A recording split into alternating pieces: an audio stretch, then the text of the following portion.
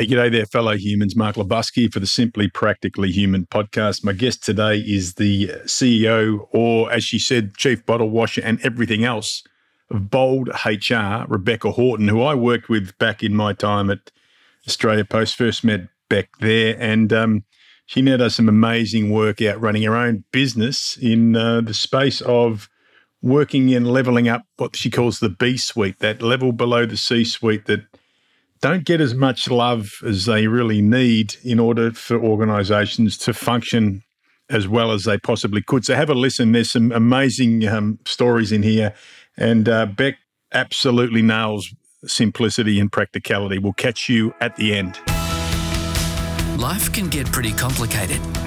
In the Simply Practically Human podcast, Mark Lebusky talks to incredible humans to see the way forward more clearly through the complexity in the world and in our heads. Let's get ready to thrive.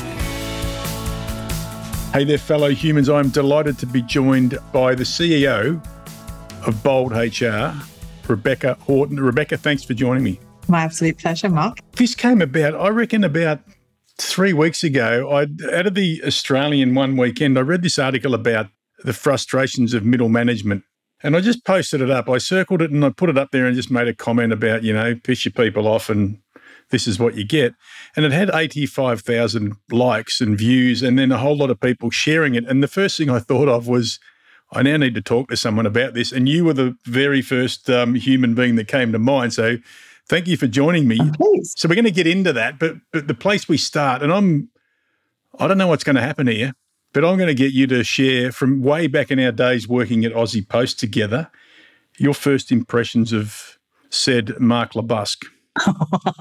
Oh, shit. I love the danger zone there. I love it. All right. So I confess you gave me a bit of a heads up about this. So I was having a think about it because it was years and years ago, 10, 15, like a long time ago. And I can remember that there were two things that you led with. One was your conviction, and there was heaps of it. And the other one was your muscles, and that's not changed. I think neither of those things have changed. Wow, So lots of conviction. And I can remember that you had a really different take on what it meant to kind of connect, inspire, and motivate people. And even back then, when you weren't working exclusively in leadership, your application to leadership was huge. And I can remember you sketching up for me a really early draft of what has now become this brilliant business of yours. Do you remember when that was? Can you remember doodling it at work? I can, because I used to doodle it quite a bit. I'm actually looking at a copy of it in a frame here, the very first one I ever did, which I kept, and it's all dog-eared and whatnot. But yeah, the word trust was in the middle, and then there was all of these other weird things around it. And I do remember our first catch-up because, do you want me to have a go now on my first impressions? Oh, God, I didn't realise it went both ways. Oh, right. Surely not, bloody hell. And I know you're up for this. The first thing for me, take this the right way, you were a little bit scary.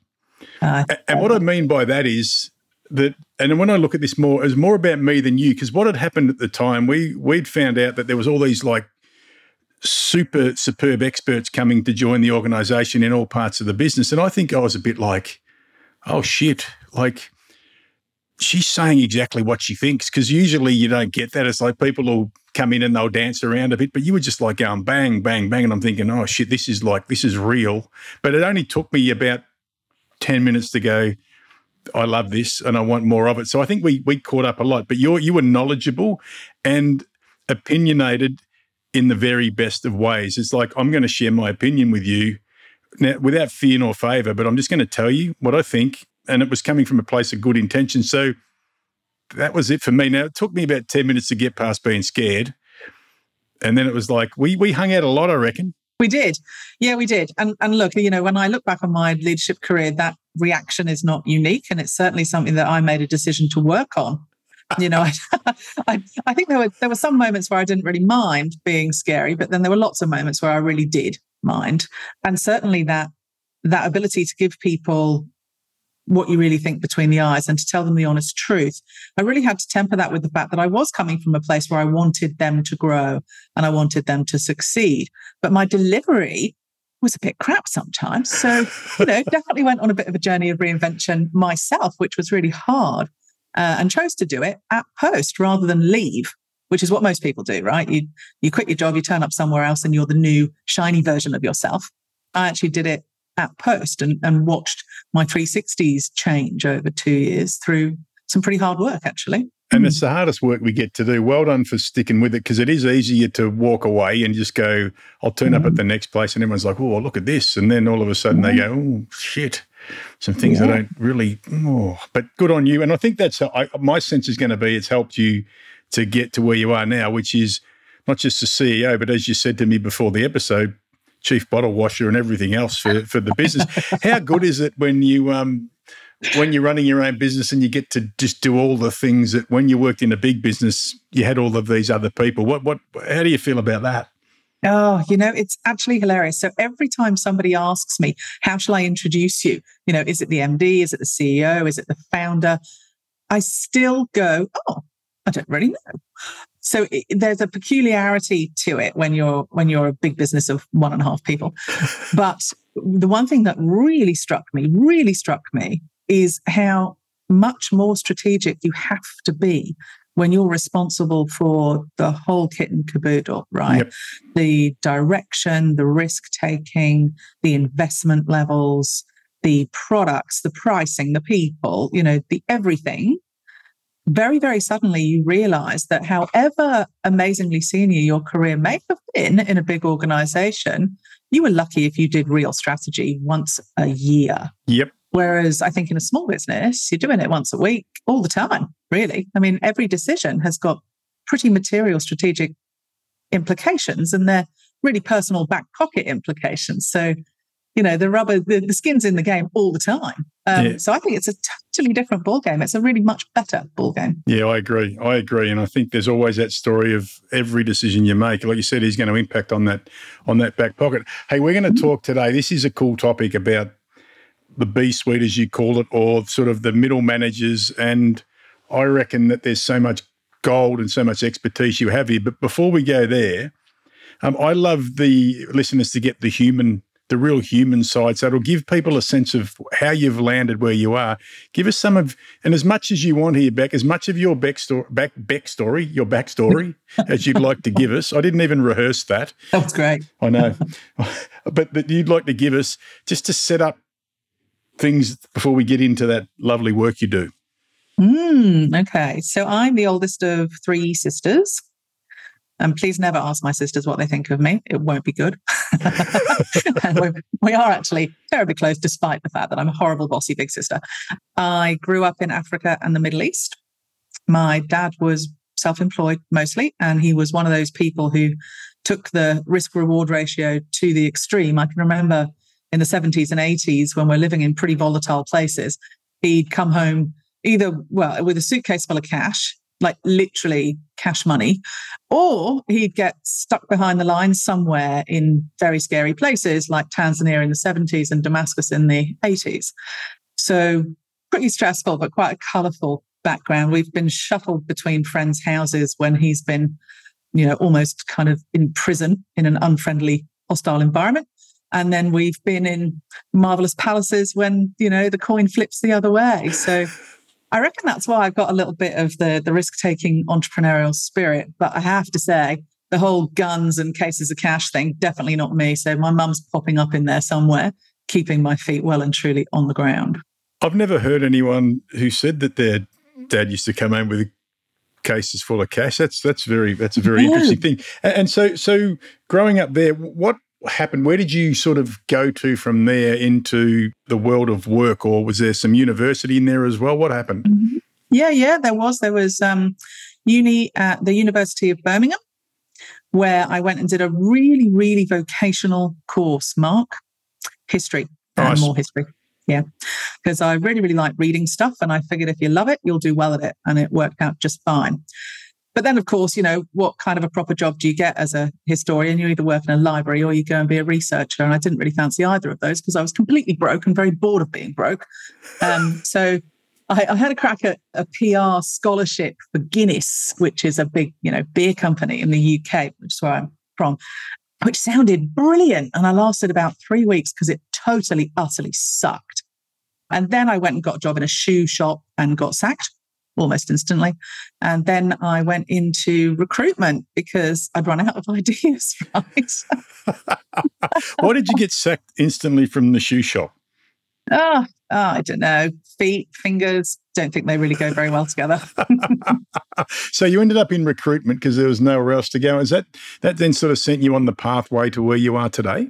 Yes, in a very strange way, it did. I think that being in recruitment, and particularly in London, in the capital markets, when it was a candidate short market, so you were always incredibly careful and curious about what talent really wants, taught me things about what makes and breaks great leaders, what makes and breaks great organizations, where performance really comes from in terms of people's attitudes over their capabilities. So it really, I think, was an incredible stomping ground for learning about leadership, even before I realized that's what I was learning. Interesting. So you did that, and then we bumped into each other at some point along the way at Australia Post. You came in there in what capacity was your role there?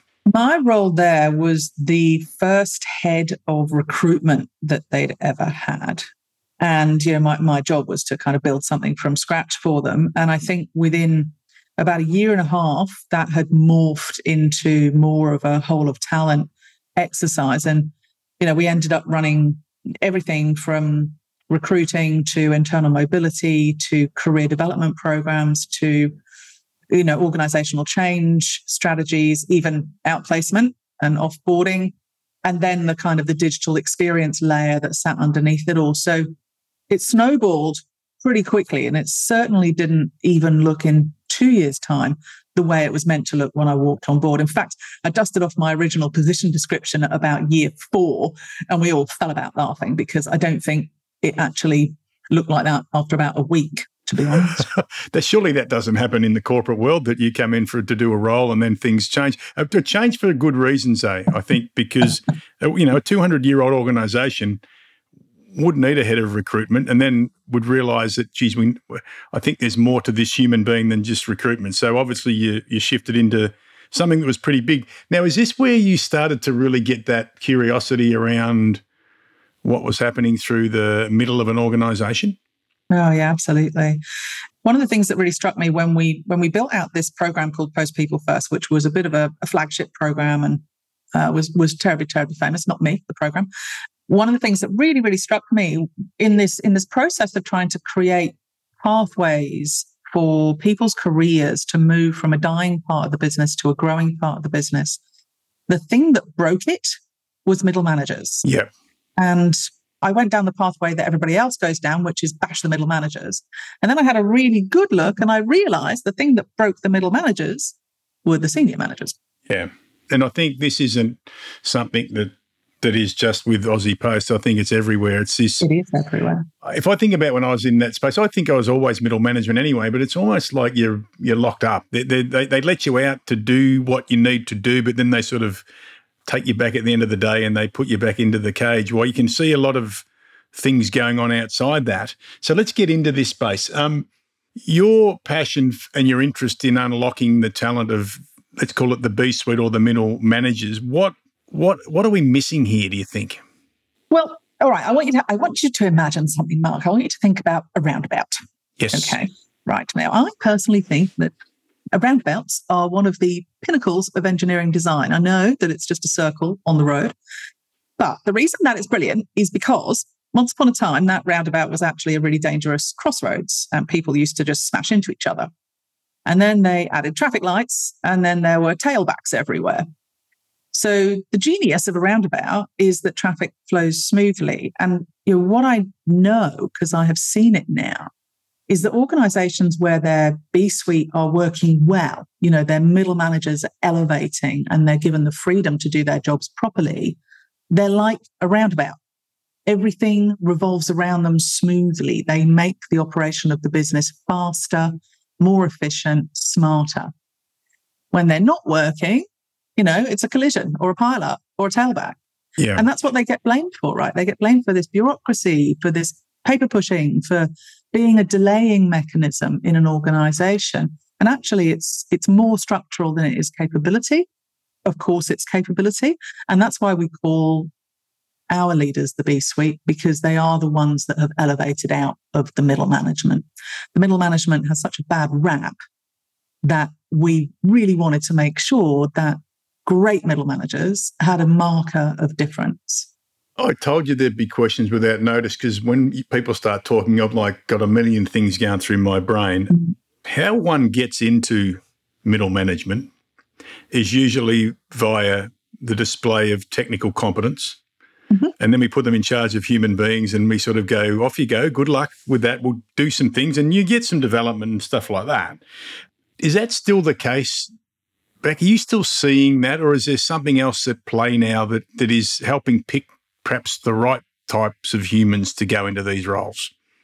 Look, I'd say 9.9% of the time, 9.9 out of 10 times, a mid-level leader has come up through that expert pathway. Yep. And there is this tipping point where, like Marshall Goldsmith would say, what got you here won't get you there. And there is, for many mid-level leaders, a really difficult moment in their careers, and some of them never get past it, where they have to let go in order to move forward. They have to stop being who they were and become something that perhaps in their past they didn't particularly like, or they had a bad relationship with, or they've got lots of bad examples of how to be a senior leader.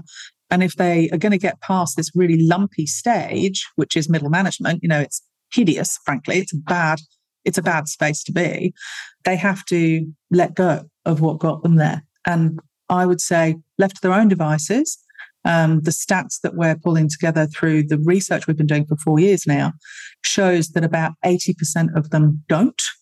20% of them do. Another 20% of them hover, put up with it. And the rest of them, you've got burnout, disruption, decay. Is this where leveling up starts to come into the play here? That for the ones that can level up, they're the ones that move from the frozen middle into that B-suite. Am I getting that? Is that right? Yeah, you're absolutely right. You're absolutely right. We look at it in kind of 3 layers, and there's kind of 2 spaces where middle managers get stuck, typically. The first one is when they don't shift from order taker mode. When you're kind of an early manager and you don't really have the confidence, you haven't won the trust of your organization, you haven't built your expert reputation, you don't really own your space. You're there to be told what to do and do it well. Yeah. Right. And that's okay. That's a level of experience. But if you don't move past that, you kind of stay in this order taker mode, which means that you get a reputation for being quite siloed, being quite reactive, all those bad words that we apply to middle managers. So that's one of the big shifts is to shift up. And the next shift is when you're at that next level, you don't make the break to the level above that. So we call it the kind of the circuit breaker space, because it is a circuit breaker, right? You either go on a little further, go on a lot further, or you take a U-turn and you actually start to decline. Okay. And even historically good leaders can, for no obvious reason, start to be really disengaged and, even become quite toxic over time. Yep. And the mystery of that is that they've been stuck in that circuit breaker stage for too long, and their organization hasn't spotted it and known how to pull them out of it. What's the blind spot then for organizations? What are they not doing at the moment that you can help them with in this space of what they're not seeing? The blind spot historically for the last 30 years has been really simple: neglect. Okay. Yeah. So middle managers are not first-time managers, so they don't need manager training. They're not executive managers, so they don't get executive MBA kind of investment. They actually get nothing. More than 80% of middle managers have never had a coach or a mentor. 70+% of them haven't been on a training course for years and years and years. So all they're doing is learning the bad habits of their C-suite, learning the bad habits from those around them, and having very, very little input into how to break out of these stages and move up to the next level. So neglect is what McKinsey calls it, right? Yep. And neglect, I have to agree, is what's been the problem for this cohort for 30 odd years. I used to hear the term, particularly when you're in this space, it was like, put them in there and they'll sink or swim. And I think a lot of them are treading water for a long time, but I imagine it like this. They're treading water fully clothed in a woolen jumper. and they're, every now and again they get their nose out of the water and they breathe again and they keep going. But it must be so frustrating for the loss of some really good potential if we neglect. And then where do they go? What do they leave the organisation, or do they just stay there and put up with the thing, or is there a bit of both going on here? There's a bit of both. So, the ones that stick around go into survival mode, and we've all heard of quiet quitting, right? They pull back on that discretionary effort. They don't take risks. They don't put themselves out there. They just do the bare minimum and cut a check, right? And that kind of survivalism is really, really bad for their souls. They don't get anything out of that. Some of them can fester and go toxic and become quite vocally anti the organisation. And of course, they get sacked in the end, which is really unfortunate because it didn't start with that. A lot of them started quite well. And a lot of them do leave. So at the moment, the engagement levels of middle managers is at the worst out of all levels of all organisations everywhere in the world. So B-suite leader burnout rates are almost 2.5 times greater than any other level. And the thing that's new, because this isn't exactly new, it's getting worse, but it's not new. What's new is the level of people leaving management, opting out of this career choice entirely. And what the big succession planning risk that I can see is that the new entrants to the workforce are taking one look at how hard it is to be a middle manager. You're flogged between the workforce and the executive. You're right on the line of their conflicting requirements and demands. Yeah. And you're not really being kind of lauded as something special. Like you say, you get let out of the cage in the morning and put back again at night. So quite a lot of leaders and good quality, experienced, high-performing mid-level leaders are just saying this is just not worth it. And they're opting out of management entirely. They're walking away from leading. And that's a problem because if they're not inspiring others to take their place, we're going to run out of managers.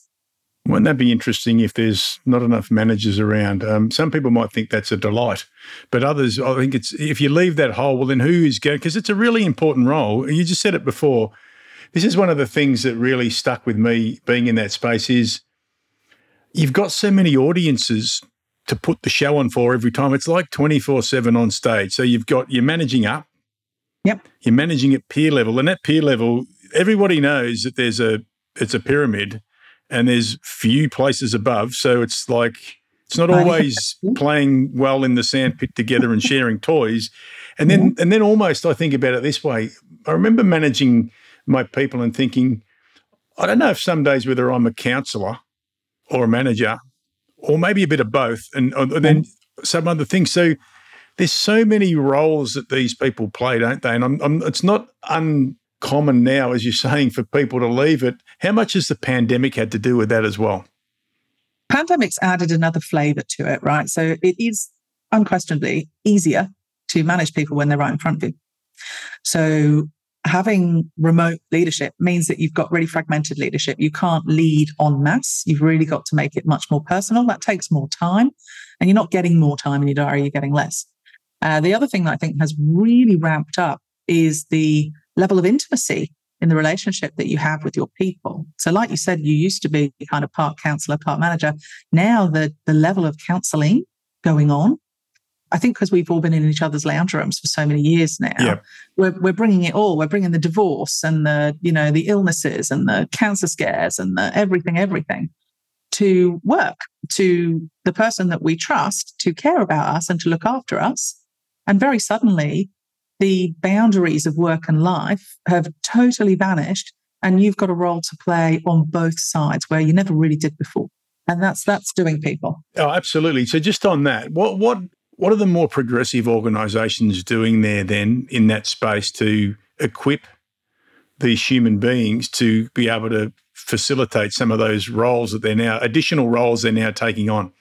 So there are some really good ones out there, particularly interestingly, in the not-for-profit space. So one of the things that I'm really spotting with a couple of clients I work with is the level of investment in recognizing that their needs are totally unique, and not just their learning needs, but the way they want to learn is totally unique. They are not into classroom training. They don't want to be patronized. They want peer-to-peer learning. They want exposure. and they want experiences. So that's a big difference. The other space that they're really starting to recognize is workload. So a lot more pressure through the center to kind of get the workforce to lift up a little bit. Because what we're finding is that because our senior executive have to delegate responsibility because of the speed of business, right? They can't make all the decisions. They're too slow. So they're pushing that down to the B-suite. They're expecting the B-suite to be more decisive, make more decisions, bigger risks.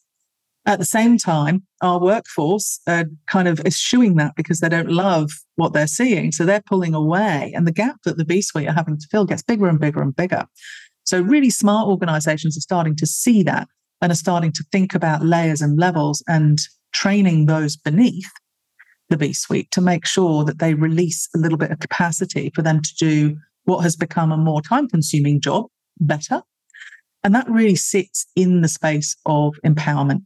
Yeah. Where I do stacks of training, but that starts with the C-suite, not with the B-suite.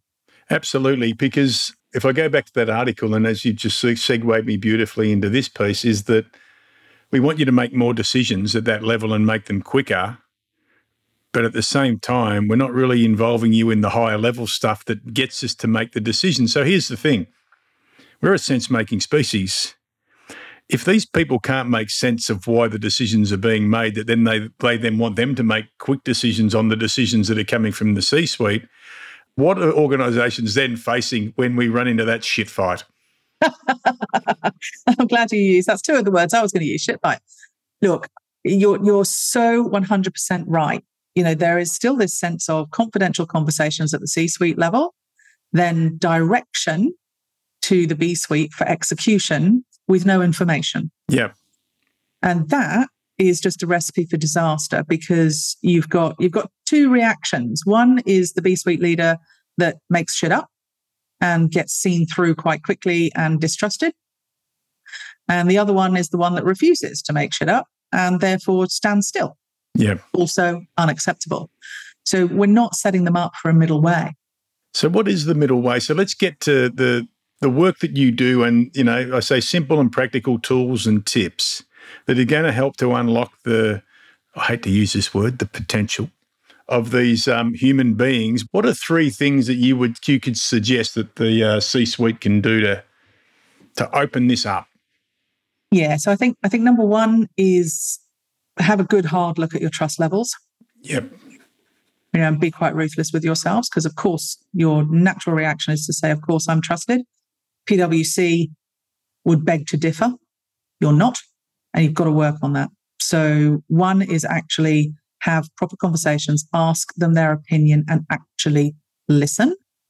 There is so much cynicism about what the B-suite brings to the table, you know, where their agenda sits, et cetera, et cetera. And the C-suite have got to remember that they need their B-suite to be a double agent. Their B-suite has to represent the workforce and the executive in equal measure, or the whole organizational structure falls in a heap. You know, Google's Project Oxygen proved that. We need them to translate. So we actually need to treat those translators like a trusted inner circle person. And at the moment, the C-suite doesn't. The second then, once you've kind of built that trust, is to empower them. And that's another really confronting step for the C-suite because one, you have to do the first step because if they don't trust you, they're not going to take the risks that you've told them to. And I hear the C-suite complain about this all the time. You know, I've told them to be empowered and they're not taking accountability. So just on that, can I just ask you about that? I don't want to miss this bit. Yeah. I reckon that word empowered has lost its power because every bastard uses it and they just go, you're empowered now. So, but by the way, you need to get those packet of Tim Tams that you bought signed off by me anyway. But that's at the very other end. What does true empowerment look like and feel like? Yes. The reason that there's so much confusion about empowerment and it has become one of those washy words, you know, weaselly, horrible words, is because there are actually two definitions. Right. So definition number one is feel empowered, lovely, lovely, lovely, slightly fluffy. The other one is to be given power. Now, when the C-suite says you're empowered, they mean feel fluffy. Yep. And when the B-suite says I want empowerment, they mean give me power. Yes. And until we have one definition that rules them all, we're going to have this disconnect. I love that. I've never heard that explained so well, because I have a visceral reaction to when I hear people say we're empowering our people, and I'm like, what are you doing? We're empowering them. What does it mean? Feel warm and fluffy. Yeah, I know. Good on you. Good on you. And what do you reckon the third one? So empowerment's the second one. What's the third one? Yeah. So the third one then is, in that empowerment one, I think there is the need for the C-suite to let go of decision making and allow controlled risks to happen. And really that kind of links into the third one. So the third one is hold your C-suite to account. You know, if they can't let their old assumptions go about middle managers and the capability and decision-making of middle managers, they won't let them into the tent. And if they don't let them into the tent, then their decisions will be rubbish because they're ignorant and kept outside, obviously. And if they don't relinquish control, they won't allow decisions to be made faster. Yeah. And they're not really then empowering people at all. And then they'll complain that middle management isn't working and they have to do everything. And it's really because they're choosing to. So they basically are putting the traffic lights in where a roundabout should be. Oh, I often say this to people. I said it today at a keynote I was doing, a virtual keynote. Sometimes people are like, well, we need to be involved in the next level down just in case things go wrong. And we need to be across stuff. And I'm like, I actually think you want to be involved just in case things go right and you're not there. So then you don't get to feel relevant and that you're contributing. And I just wonder this. The C-suite has come from the B-suite. Would that be a fair comment or not? They do. It's a very small percentage, but yes, that is where they come from. With the exception of those that sidestep in from consulting, which is a slightly different kettle of fish. Got you. And there's quite a few of them that come in on that other super highway. Just with those human beings, and I say human beings because they are humans, and the consultant word is not one that, you know, is a popular one, but I think there's some good ones around. What do they need to be really conscious of when they come out from consulting world into this more, I'm going to say, human-centric world? What do they either miss or what do they need to keep an eye out for? Yeah, that's a great question. So look, I think when you come across from many, many years in consulting, so let's say you've done 10 plus years in consulting and you take that switch over to industry, there's a couple of things that are absolutely crucial to remember. It's a little bit like making your first move into a highly unionized environment. The rules are different. So the difference is that when you're in consulting, everything is a billable hour. So your ability to drive conversations about productivity in a tangible, measurable way is amazing. And may I say, it would be a dream to be able to measure personal productivity the way that you can if you're in a billable environment. But industry is rarely / ever a billable environment. So your ability to talk about measuring productivity is really, really poor. And in fact, if you look around at all of the big enterprises, you know, the banks, resources, logistics, any of those, if you ask them, what's your productivity per person? There is no way they'd be able to give you an answer. Yeah. And that's fundamentally a really different universe to move into from consulting, where you do have an average productivity per person. Well, it's a huge adaptive challenge, isn't it? It's not like coming in and here's the book that says how this all happens. This is about changing beliefs and behaviours. That's right. Which I think is I think that could go for how we look at the B-suite as well. It's like, what are the beliefs we have about them and how does that then impact on the way we behave and how do we change that? So I'm guessing that's some of the work that you're doing then with your clients. Yeah, it is. So some of the work that I do is, interestingly, I think you talked about playing nicely in the sandpit. I actually run programs called Play Nice. I know, which really is about leadership teams and the dynamic in the leadership team, which often involves the C-suite and having a fairly firm private conversation with them about what they're doing wrong and how they're setting this system up for failure. Then I do a lot of coaching work, a lot of mentoring. That's my flagship program with B-suite leaders and really building a community dedicated to them with learning experiences and content dedicated to them because their needs are totally different to everybody else. And then I will train them and their teams. Now, the reason that I do that is to really accelerate the impact that they can have and make them have more impact more easily. So it just really helps them to speed up the revolution that they're looking for or the transformation in their organization that they're looking for. So those really are the three things that I do. But every single thing is flavored to the B-suite. I don't do anything with brand new leaders. I don't do anything with, special leadership groups. This is my whole and sole focus.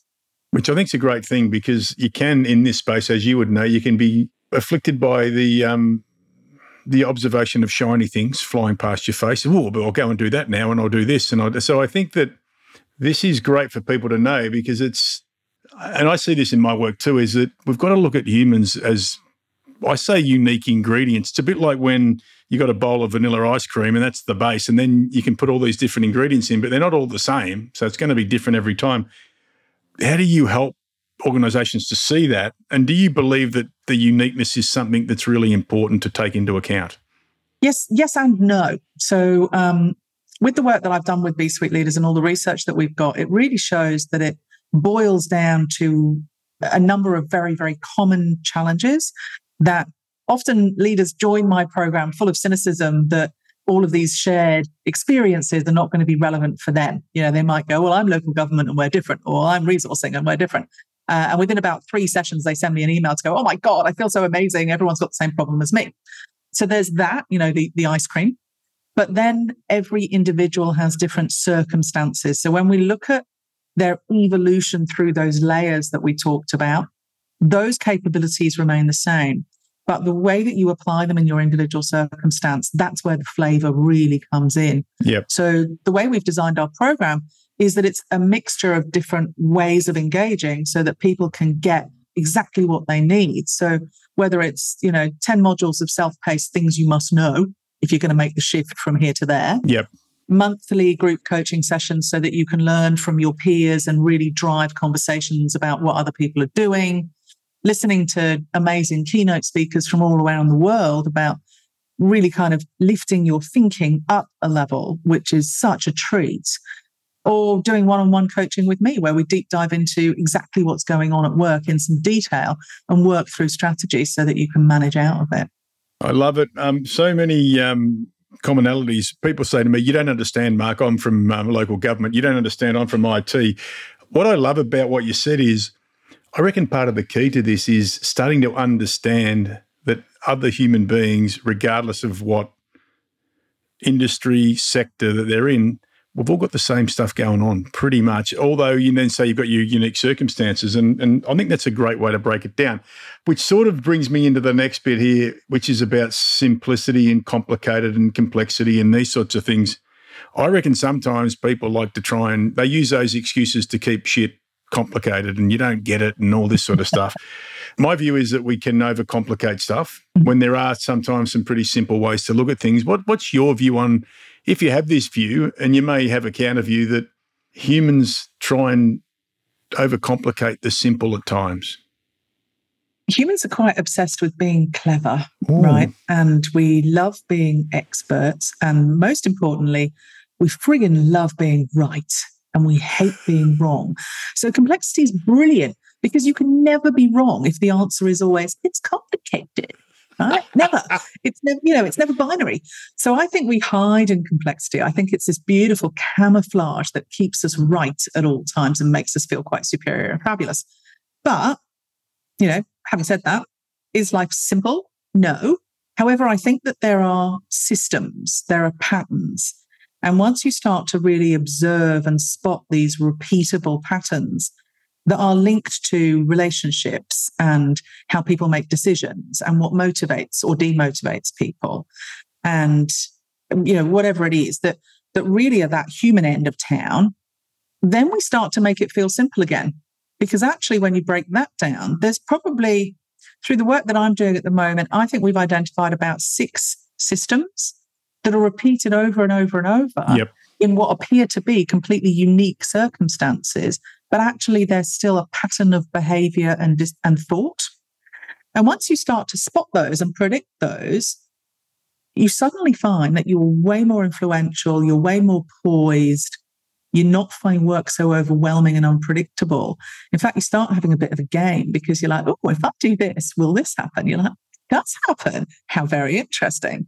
So humans are still basic animals, right? We're nowhere near as smart as we think we are.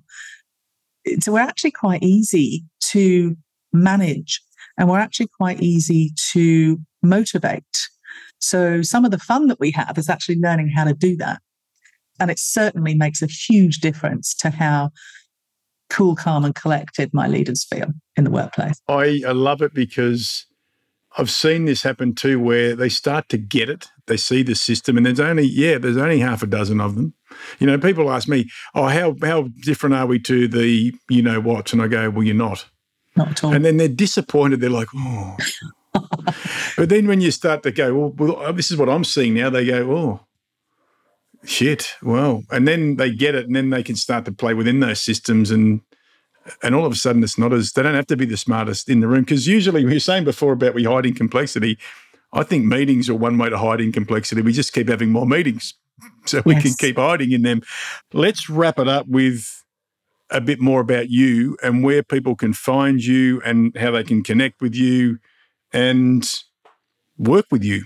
Yeah, well, that is very, very kind. So I would say just go to boldhr.com, and we're launching the B-Suite Benchmarks, which is a suite of benchmarking tools dedicated just to B-Suite leaders that will give people global comparisons to how they're going against other people. So a bit like what you were saying, you know, am I unique and different, or am I actually quite similar? And where do I rate on my issues compared to where other people have rated themselves on their issues? So I would love for everyone to jump on and do that. But otherwise, just reach out to me if you're interested in mentoring, if you're interested in training, or you're interested in somebody banging the heads of your C-suite together, then I'd be delighted to be invited.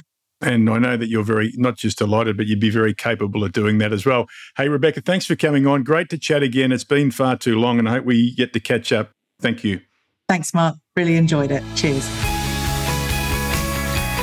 Hey, there were so many gems from that conversation with Rebecca. It's been about 4 or 5 years, I think we agreed at the end, since we last spoke. And I loved it how she talked about how people never want to be wrong, so they'll hide in complexity. And we sort of talked a bit then about meetings. Perhaps meetings are great hiding places for those that are hanging on to complexity and the rightness and looking smart and all of these sorts of things.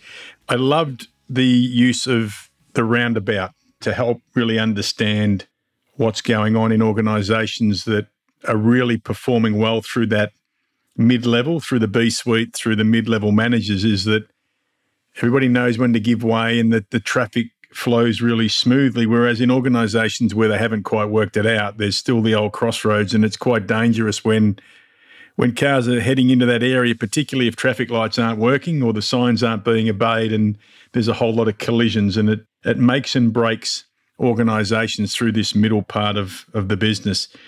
No secret that trust is one of the keys that Rebecca said, that there needs to be conversations around trust between the C-suite and the B-suite in order to get opinions and also to understand what's going on, that these B-suiters are in fact playing the role of a double agent with good intention, of course, and empowering them and using that. I loved it when she said that you can either feel empowered, as in empower being a soft and fluffy word, which I think it's really turned into, or empowered meaning that you're given power. I think this is a really important point for you to think about is, are you actually giving your people the power to do what they need to do, or are you telling them to feel empowered but really not giving them anything and really still getting involved in what's going on?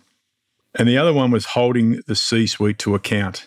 This need to really, really hold the C-suite to the account that they have, which is letting go, letting the work get done where the work's done best, rather than saying they're letting go and empowering others, but just continuing to do the work. I would really encourage you to have a look at Beck's website as she's changing the name to boldhr.com. And with this benchmarking tool that she's releasing, I know one thing she does really well, their research and a real willingness to dig in to understand what's going on will ensure that if you are going to engage with her around this benchmarking, that it will be something that will be brilliant, that you'll be able to work with really well. Just the other one I wanted to quickly mention that she spoke about was this idea that we don't understand and that people don't understand that everyone's circumstances are different, not their uniqueness, but their circumstances. And I hear this one a lot, which is, oh, you don't understand, I work in this industry, you don't understand, or don't you realise I work in this industry and we're different? And I think one of the things that Beck really touched on today was there are about 6 systems in play here. So if we're trying to convince ourselves otherwise, maybe we need to start to have a good look at ourselves and go, what are we running from? What are we hiding from? If we're not prepared to go, perhaps a lot of the challenges that are going on through this area, regardless of sector, industry, whatever, are pretty much similar. Hey, if you love this one, why not rate it 5 stars and give us a little comment about why you loved it. There's so much gold in there again, as I said. If you liked it, share it with your friends. But until next time, keep it simple, keep it practical, and keep it human. Bye for now.